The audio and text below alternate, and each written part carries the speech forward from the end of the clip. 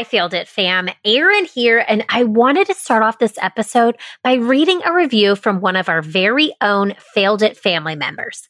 Yes, like Olive Garden, when you're here, you're family.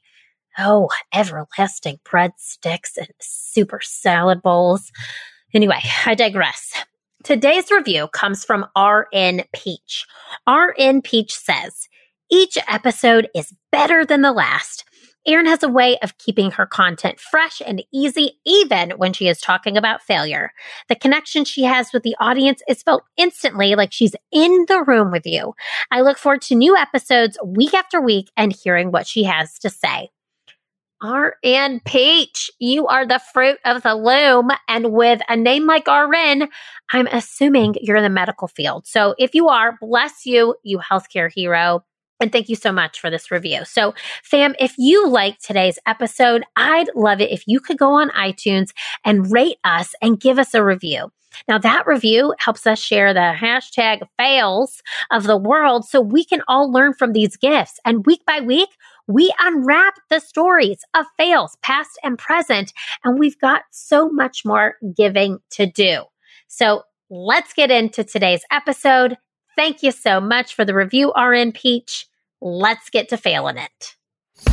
Hey there, my name is Erin Deal, and I'm a half Southern, half Midwestern mama, some call this voice a nasal twang, who took $5,000 to build and scale a one-of-a-kind experiential organization that improves the lives of corporate professionals through personal development, humanity, and humor. Along the way, I've built client relationships with some of the most notable companies in the country, all while attracting a rock star team of experts and hilarious facilitators.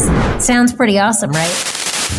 Well, what I didn't tell you is that my resume also includes a long list of comedy shows I bombed, improv teams I didn't make, companies who told me no, and many a heartache when it came to becoming a mother. I want to show you the real deal of the grit, creativity, and determination it takes to overcome your disappointments, embrace the suck, and design the career you could only dream about. I believe we all have our own unique gifts that we bring to the world, and it is our mistakes that help to unwrap them.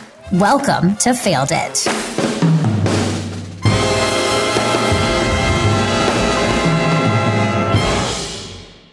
Welcome to Failed It, the podcast that reminds you you have to fail in order to improve. I'm Erin Deal, the founder of Improve It and your host. And today, you guys, I am so excited to have our guest, Maysoon Zayid.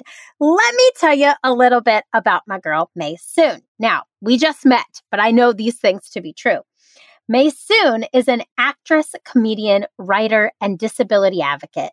She is a graduate and a guest comedian in residence at Arizona State University. Maysoon is the co-founder and co-executive producer of the New York Arab American Comedy Festival and the Muslim Funny Fest. She was a full-time on-air contributor to Countdown with Keith Olbermann and a columnist for the Daily Beast. She has most recently appeared on Oprah Winfrey Network's In Deep Shift, 60 Minutes, and CNN. Maysoon had the #1 TED Talk of 2014 and was named one of 100 women of 2015 by BBC. As a professional comedian, Maysoon has performed in top New York clubs and has toured extensively at home and abroad.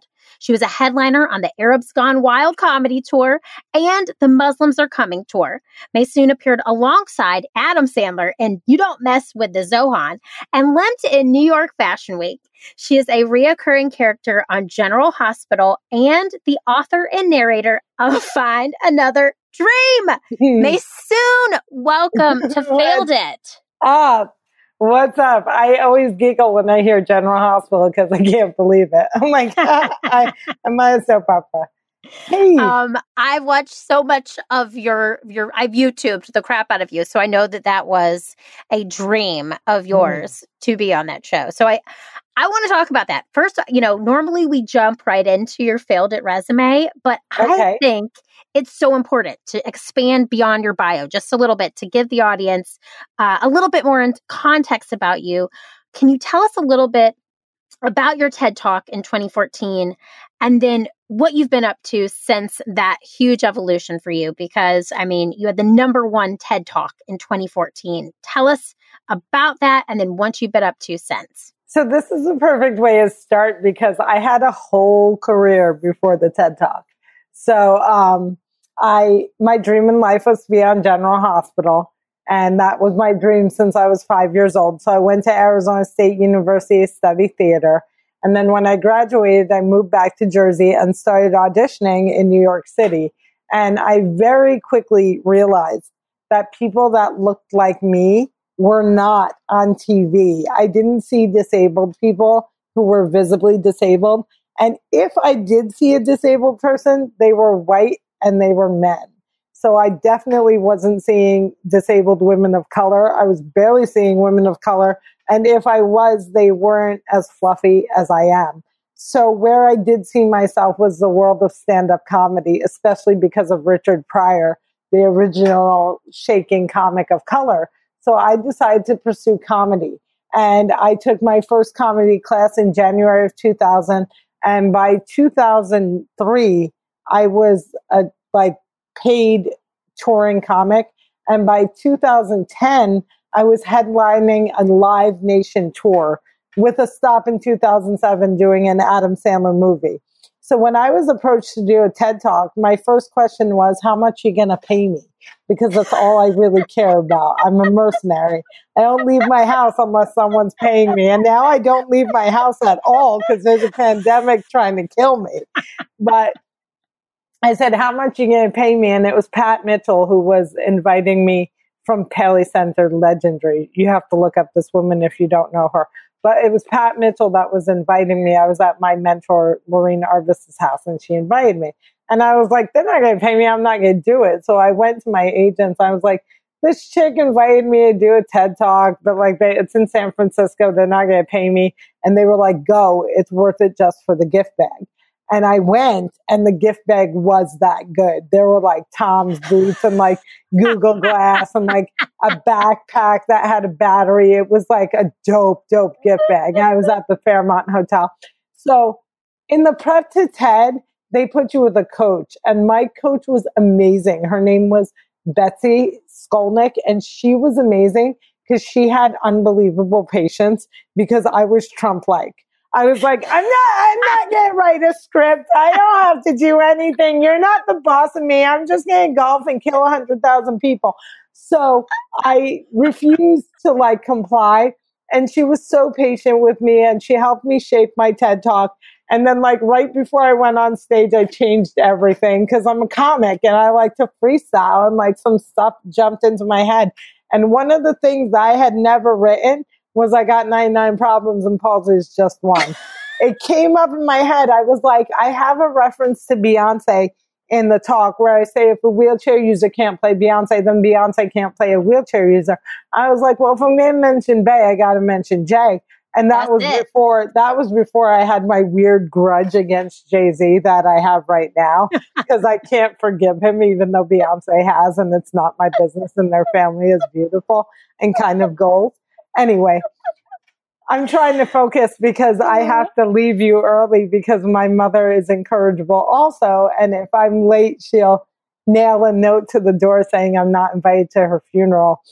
So anyway, I went on stage, I did the TED Talk, and I got a standing ovation. And I was like, oh, snap. This was huge. I don't know how I pulled it off. But boy, am I happy that I pulled it off. And I so regretted my outfit because I didn't take it seriously. Yeah. And I look bulbous in my TED Talk, having to do it all over again. I would wonder, Diane von Furstenberg mesh dress that covers it all. So I do the TED Talk. A month passes by. They post it on January 3rd of 2014. I recorded it in December. And a very famous Bollywood actor named Shah Rukh Khan tweets out my TED Talk. And within one night, I get 1 million hits. Wow. And I open my Twitter, and it's just mayhem. It's multiple languages because the talk had been translated into 42 and probably now 47 languages. So I had like tweets in multiple languages. I didn't know if people liked it or if they were threatening my life, because those are the two things I get on the internet, depending on which direction they're coming from. And then everything changed, because even though I had an established career, once I had a TED Talk, I became a commodity on the speaker circuit. So my stand-up had always been very much storytelling, not setup and punchline, but stories about my life. And so I already had a very speaker-like tone in my stand-up, and that transitioned me into doing public speaking. So everything I do starts with C. So I either do conferences, corporate, colleges, or comedy. So like, that's what I do. And the TED Talk catapulted me into like the level of speaking that I was at before my entire life imploded on March 4th of 2020, when my agents informed me that all of my shows for the foreseeable future had been indefinitely postponed due to a deadly pandemic ending something called live events. Yeah, girl, praise hands. I am sitting here with you because that is my bread and butter. So here we are on the interwebs. And I, first of all, just want to go back to your story because it is so fascinating. For real, my cheeks hurt because you are hilarious. I have been so excited for this interview. I've watched you. I obviously watched your TED Talk. I watched the interview you did on the Tory Burch Foundation stage with Keegan Michael Key. I just find you so freaking funny. She gave me 3 bags. Tory Burch herself gave me 3 bags that day. A purple one, a green one, and a black one, and they're gorgeous. Look at you with the gift bags. Like you're getting not only gift bags, you are getting bags. I know we have to talk about failure, but I have to tell you about one of my other successes. So I start doing all these highbrow events where it's like $1,000 a ticket. Think like Amy Winehouse Foundation and like just like Vogue magazine, like unbelievable, right? And so I have a gift bag strategy. When you go to these highbrow events with the really, really good gift bags, there's always these men who are a bit older. They're senior, let's say. And they tend to leave their gift bag behind. So I trail them around that place and then I gather their gift bags. And I feel like gift bags give me superpowers because your audience might not know, but I have cerebral palsy and I shake all the time. And somehow I'm able to carry like 5 or 6 gift bags. I just like stack them on my shoulders like a coat rack and just kind of limp out wherever I'm going. Oh my God, you are the best. I need to come to Jersey and we need to become best friends because you are my people. I'm in Chicago right now. I'm recording this in a pandemic in my parents' walk-in closet, Maysoon. Lord. Yes, we drove down, myself, my husband, my 10-month-old, and we're staying with my family. We're going back to Chicago on Friday. Because you have a baby in a pandemic. That's fun. Oh my God. It's pandemic-y. Well, my veil of protection is on you and your family. You're so sweet. I had a show on May 1st in Chicago that I did not have. Well, when you come back to Chicago, because it will happen sometime. We are sitting down with some type of beverage, coffee, cocktail, whatever it is, because you are so funny. And I just adore how you have taken, I'm going to take some Beyonce lyrics here for you, because I know you love her. You don't love the J. You also have a cat named Beyonce. I have a cat named Beyonce because if I ever had a baby, I would have named it Beyonce, whether it was a boy or a girl. So the cat is Beyonce. I love it. But what I'm hearing from you is you have taken some lemons of your life and you have squeezed the crap out of them and made some lemonade. So here's where I want to go. We hear all of these. I mean, to me, I know through just researching you and your backstory that there have been some failures. And obviously, you speak openly about having cerebral palsy. You speak openly about just the things in your life you've had to overcome. And you make it funny, which I adore you for. I love your humor. I'm fangirling right now.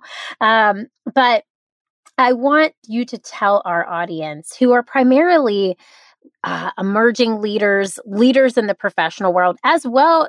We do comedy as well. So we also have a strong audience of people who are aspiring comedians. So can you give us some of the things that you didn't describe in that successful resume bio? Can you tell us a little bit about the fails behind some of those successes, and maybe just pinpoint one or two things that really stick out to you to share? Nah, not much. It's really annoying. I've had incredible success as a comedian. I skipped over all the obstacles. Like by my third show, I was a paid comedian. My first gig as a comic was driving famous comics from New York City to New Jersey, and no one would warn them that I had cerebral palsy. And if your audience watches me online, I kind of look like I'm drunk all the time. I think if I drank, I would look like I was straight. So they would get in a car and I'd be shaking and slurring and driving down the New Jersey Turnpike at 90 miles an hour. And they would be livid. They would be scared. They're like, I'm going to join the 27 club. And I'm like, you're 40. And I would whip into the disabled spot and suddenly their fear would disappear. And I became like the most requested opener. And I don't know if it was because I was hysterically funny or because if I had rock star parking. So 1 year after I started doing stand-up comedy, 9/11 happens. And my brother from another mother and father, Dean Obidala, calls me up and he's like, let's do a show that's all Arab comics to combat the negative images of Arabs and Muslims in the media. And I said, okay, sure, no one will come, but I'll do it. And now 16 years later, we've been producing the New York Arab American Comedy Festival, which is always sold out at Gotham Comedy Club. We can't believe that we're still fighting the same hate, bigotry, ignorance, and racism that we were 19 years ago, but we are. And my failures came before comedy and after comedy. So the first failure is what I mentioned at the top of the interview, which was my dream in life was to be on a soap opera. I went and studied theater at Arizona State University, and I never got cast in any of the shows, even though I always got A's in all of my acting classes. So my senior year, Arizona State decides to do a show called They Dance Real Slow in Jackson about a girl with cerebral palsy. I'm a girl with cerebral palsy, so I think I'm going to get it. I don't get it. A non-palsy chick gets it. I go into the, theater department head's office raging because I need her to explain how I didn't get a part. I was literally born to play. And she said I couldn't do the stunts. And I said, if I can't do the stunts, neither can the character. And in that moment, I realized that Hollywood had people winning awards and what we call cripping up, playing disabled on screen when they're not disabled in real life. And they were winning Oscar after Oscar for these portrayals. And there were no disabled people that were visibly disabled on screen. Marlee Matlin is the only visibly disabled person to win an Oscar, and that was 33 years ago. And the reason I say visibly disabled is because we have no idea how many people with invisible disabilities grace our screen, because the stigma against things like chronic pain, depression, mental health issues, lupus, the stigma is so strong that a lot of celebrities won't reveal their disabled status. So that's why I often refer to visible disability. So when I was in college, I was a drama queen. I had no idea that I was funny. I used to have traditional weeping places on Arizona State University's campus where I would sit and weep to see if I was convincing, and I was. And so I became a comedian because I saw people like me in comedy. And I was like, okay, I'll take a comedy class. I'll become a famous comedian. And then I'll get a sitcom like Ellen. And then I'll get a talk show like Ellen. And then I'll be Oprah and life will be great. So I become a comedian. I'm super duper successful. I audition for things. I'm still not getting them. 2007, Adam Sandler cast me in You Don't Mess with the Zohan. So now I'm like, I am set. I'm going to be in Adam Sandler movies for the rest of my life. I never do another movie from him. But by the way, the residuals are still coming in and they pay my phone bill the entire year. So like, thank you, Adam Sandler. And if you'd like to toss me another 5-minute role and hook me up for life, I'd appreciate that in the pandemic. So Adam, listen up. That happens. Then I do the TED Talk. TED Talk, I get to go on the Queen Latifah show. I talk about General Hospital. I go on Meredith Vieira. I talk about General Hospital. I go on 60 Minutes. I talk about General Hospital. Anyone who interviews me at any time, I talk about General Hospital, hoping that they'll hear me and they cast me. This does not happen. So now I'm like, okay, I'm super popular with my TED Talk. Let me reach out to my agents about doing a sitcom. So I reach out to my agents. I say, I have an idea for a sitcom. I'm like all hot to trot right now. It's going to be groundbreaking because number one, disabilities win awards. So we're like a shoo-in for the Emmys and the Golden Globes and the SAG. Like they'll just cry at my bravery and inspiration.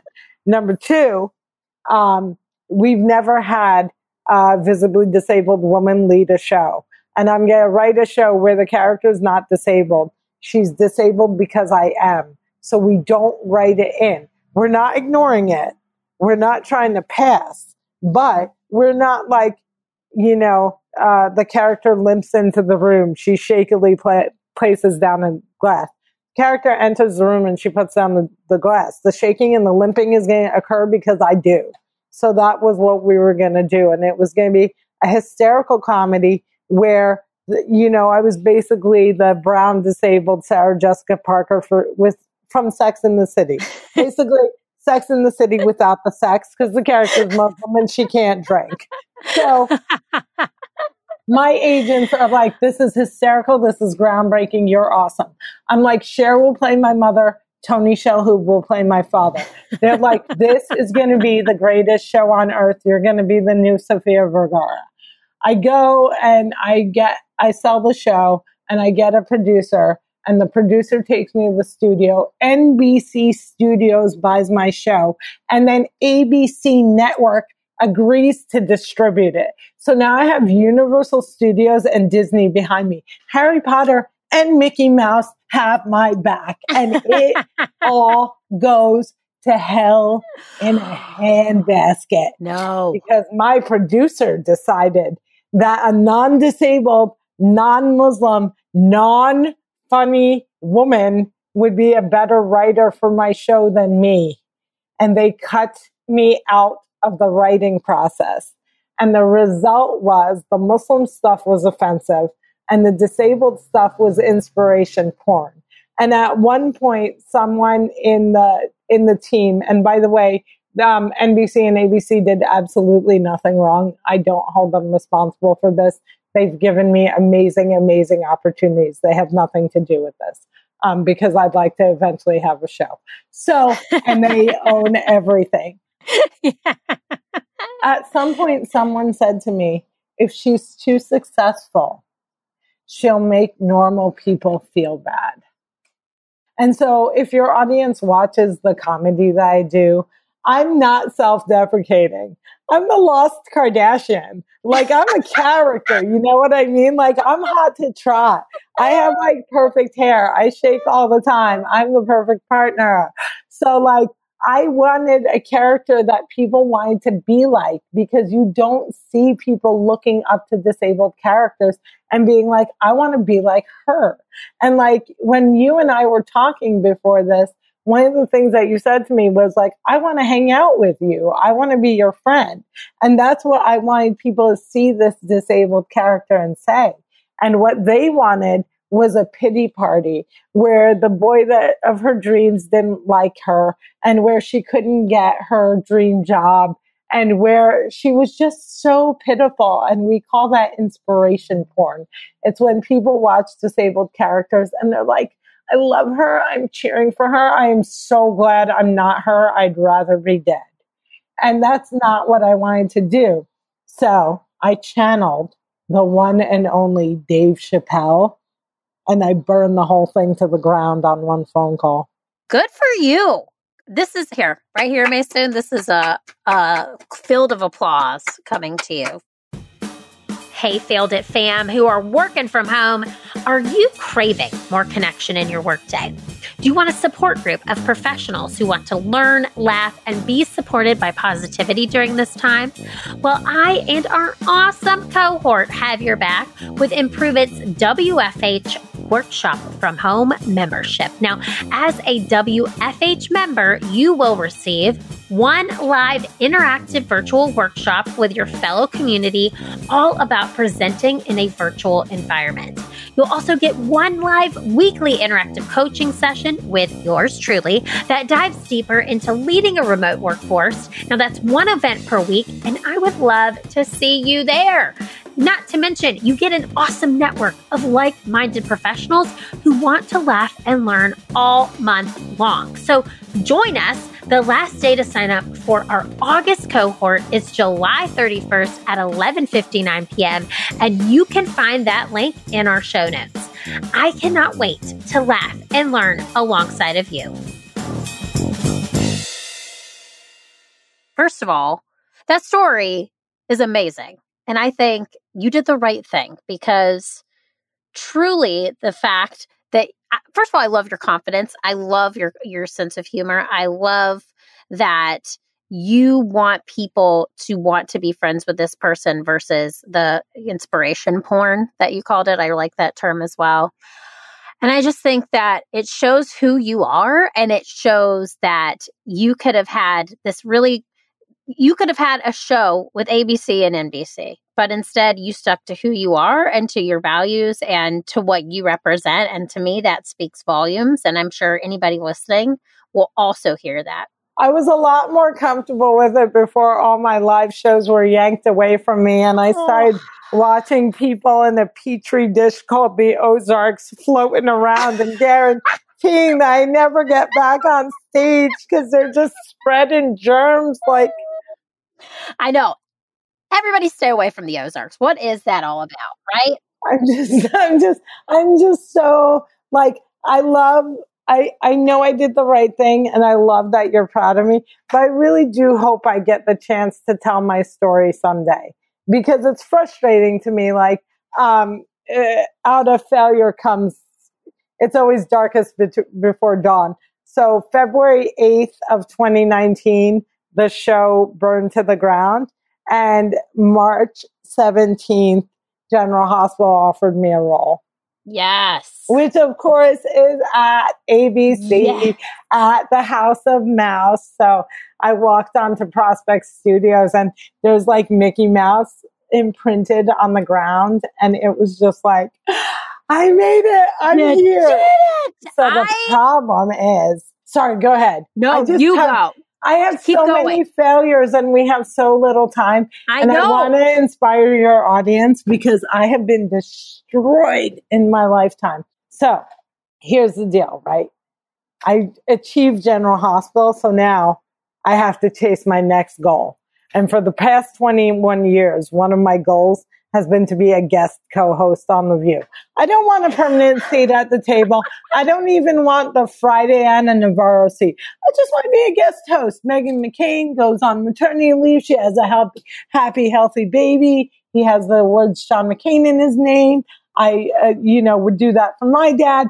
And while she's doing that, I just sit there and I bring a visibly disabled woman to the set, because they've never had a visibly disabled woman. They have had very loud and proud women with invisible disabilities, but they have not had a visibly disabled woman. But also, there's a lot of talk about Muslims on The View that goes unchallenged. And Sunny Hostin is amazing, and she's a real ally to the Muslim community, and I really appreciate her. But I think that when you have a president getting crowds to chant "Send her back" about women who look exactly like me, who was born in the USA. I guess they're sending me back to Jersey. You guys don't want to include us, but we are here in the armpit and we ain't going nowhere. But I would love to be a co-host on The View. It's my next dream. And I'll tell you two really fun failures that were tied to that. So the only time that I was ever almost a guest on The View Dean and I did a movie called America at the Crossroads. It was about stand-up comics a year after 9/11. And The View was having us on to promote this PBS series that we were appearing on 12 years before my TED Talk. And they bumped me last minute and replaced me with a comedian that had done about 3 shows in her entire life. And her entire bit was stripping off the hijab and throwing it behind the couch. And I've never been invited as a guest ever after. And Joy Behar had something called the Comedy Corner, and I never got invited to the Comedy Corner. I've never been invited to do stand-up comedy on any of the late night shows. Colbert, Fallon, Kimmel, Conan, and we pitch me every single week with like a tie-in. And I've never been able to get a 2 or 3 minute spot on late night television doing stand-up comedy, even though I've performed for sold out audiences across the nation, averaging between 1,000 and 35,000 audience members. I've also never been able to convince Netflix, Showtime, or Amazon to do a stand-up comedy special with me. So when people ask me how I feel about Hannah Gadsby, I'm cheering for her. I love her. I'm so proud of her. And I'm a bitter party of one, because if y'all love what she does, trust me, you'll laugh till you vomit if you give me a chance. Hey, so I've had a lot of failures. I'm giving you a chance, and I'm almost throwing up. So this feels right to me. And I feel like you keep putting it out there in the universe, just like you did with General Hospital, and it's going to come. I mean, just so you know. I was like, nobody wants to record comedy specials in the virtual world. I'm totally down like a clown to do it. And I'll just have like a laugh box that like laughs like they did for Archie Bunker. And my agents were like, no, you won't. No. Well, and I'll tell you this, we do improv at our company. We do it for professional development. So we just did something we called a laugh and lunch virtually. And I'll tell you, a year ago, if you were ever to ask me to put improv on Zoom or a video conference, I would be like, hell no. But I will say that it does work. And what we did is we had people chime in the chat box, LOL, we had a couple people as laugh tracks on audio. It does work. I hate every second of it. Dino Bidala and I do a show twice a month called the BBQ show, the Big Brown Quarantine Show. Because we do this brown show at the comic strip, and our gig was supposed to be April 26th, and all hell broke loose. So we moved it online. And we have been such troopers. And my friend Maj Rabani came and did a spot on the show, and he killed it. He was amazing. Like, I learned from watching him. I do it after each show. I get so many messages where people are like, I loved it. I've been so depressed. I cracked up. You're amazing. And I finish my set and I'm like, I hate the pandemic. I hate the people who don't wear masks. I hate Mac. I hate earphones. I hate the chair I'm sitting on. I hate the lipstick I'm wearing. I hate that I haven't been able to get my eyebrows done and I look like the love child of Frida Kahlo and Bert from Sesame Street. I am Tinkerbell and I die without applause. Yes, I'm here. Soon. There it is. I'm with you. I have also felt that. Yes, it's hard. It's hard for us. But I will say, I just know that you have endured some failures. It sounds like your comedy career, you have been so blessed and so lucky, but it's all because you have taken what has happened and you've said, I am going to continue to push through, see the beauty and the comedy of what is happening in our world. Well, one of my greatest triumphs was that 20 years after I graduated, I returned to ASU and taught comedy. Oh, yeah. Okay. And I got to be like the Mr. Keating of this, from Dead Poets Society without anyone killing themselves. But I got to be the teacher that, was the opposite of the theater teacher that destroyed me. I got to build them up and it was really, really fun. And I'm hoping to go back in the spring virtually if I can't go in real life. But that was a triumph. Ask me more questions. We have 10 minutes. I know. And I know why you have to go, but the audience doesn't know because you told me before. Why? Tell them why you have to go.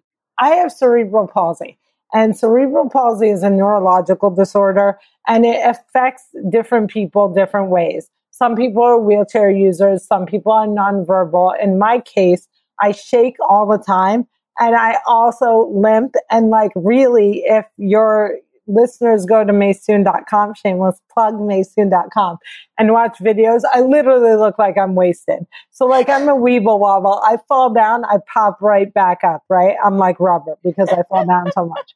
So my mother, mashallah alayha, which is an Arabic Muslim saying for God bless her, because she's a senior in a pandemic, so I have to put a veil of protection on her.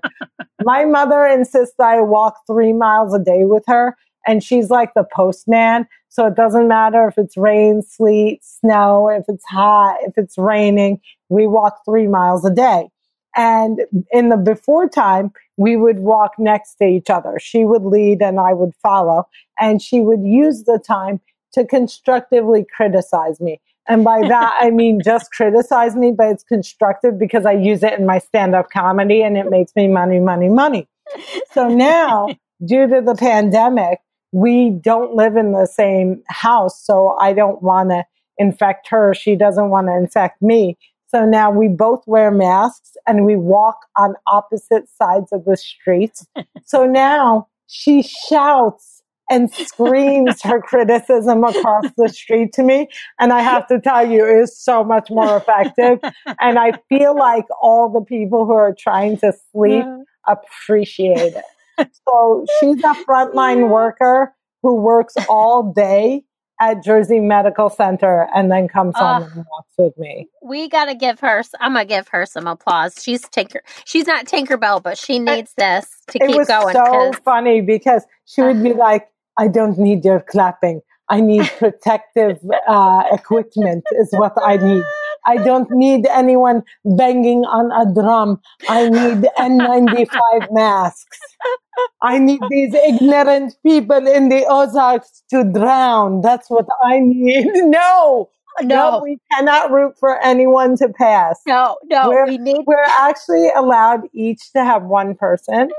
But it's best that you not tweet that and never act on it and always say, I just hope a sinkhole swallows him down to hell. That is not going to be a quote pulled from this episode. Okay. We will not pull that. I really do feel like you should say Maysoon doesn't believe in the killing of anyone at any time, but she wouldn't mind a sinkhole swallowing a couple of souls right in front of her. Oh my God. Quotable. We will not say it. Ball, like a toilet. No. You are. My religion doesn't require me to forgive. Let's just be clear. I literally feel like this whole episode, normally I ask so many questions and it's just me being a laugh track, which I love because you are clearly I'm desperate for it because I've hijacked the interview to feed my comedian ego. Clap for me like Jeb Bush. Okay. No, it has been my pleasure and I have enjoyed it thoroughly. So thank you, because clearly I needed this. Okay. So, all right, let me ask you. I know we have 5 minutes. We do not want mom to yell. So, all right. So what would you do if you knew you could not fail? Oh, I'd be president. Yes.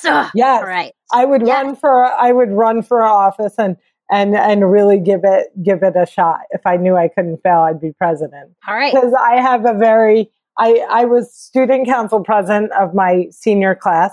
I'm currently writing a comic book series for 10 to 12-year-olds. And one of the installments is all about leadership training camp. And I was a counselor at a leadership training camp in New Jersey for over a decade. And I would love to be president. Do you know that we share that in common? Not in Jersey, but in Michigan. I also went to leadership camp. That's and I amazing. also was a camp counselor at leadership camp. Okay? You and I are going to have so much fun when we go out to celebrate me guest hosting The View, because I'm putting it out there. Yes. Do you like this? Do you like the specificity of, since I'm an infertile myrtle, when Meghan McCain goes on maternity leave, I feel like the world owes this to me. I like specificity is the name of the game here. But you know that I've adopted. I did not know that. Yes. I adopted a cat named Beyonce. That's right. Okay, I didn't know. Okay, Exactly I did know about Beyonce. I did not know that was the adoption. It's called an adoption, just like a Cabbage Patch Kid. Maybe you shouldn't judge me. Right. So I'm not no judgment. No judgment. I love it. So a lot of women feel like they fail because they didn't have kids. And so I'm here to give your audience a little advice before we wrap up so that they don't make other people feel like failures. One of the first questions that people always ask adults is, are you married? That's a valid question. They might want to do the horizontal tango without committing adultery. It's a good question. The next thing out of their mouths is, do you have kids?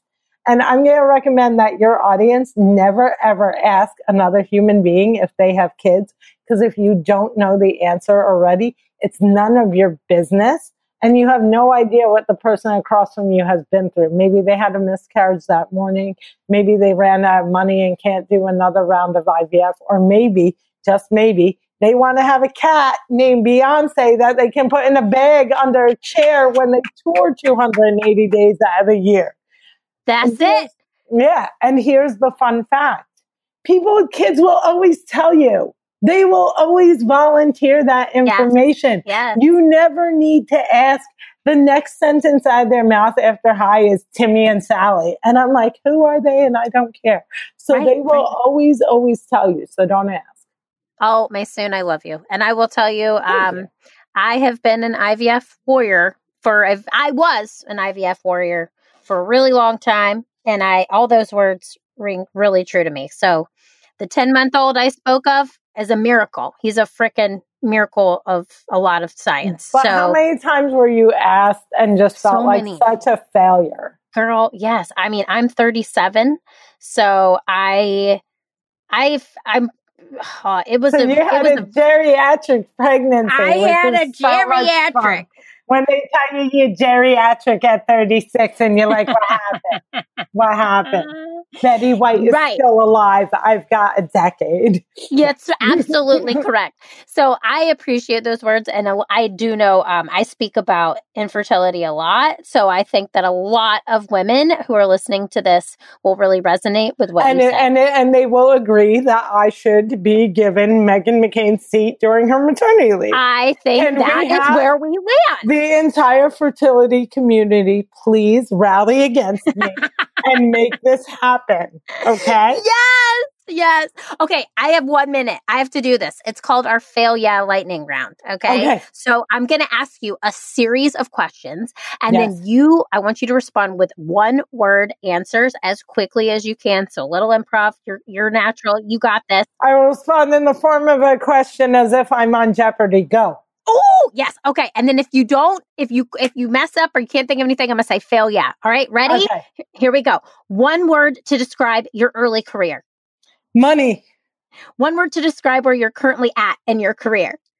It's dead. Dead. Fail yeah. Don't fail yeah. It's all right. That was hyphen. We'll say it's dead is hyphen. All right. One word to describe your future self. The view.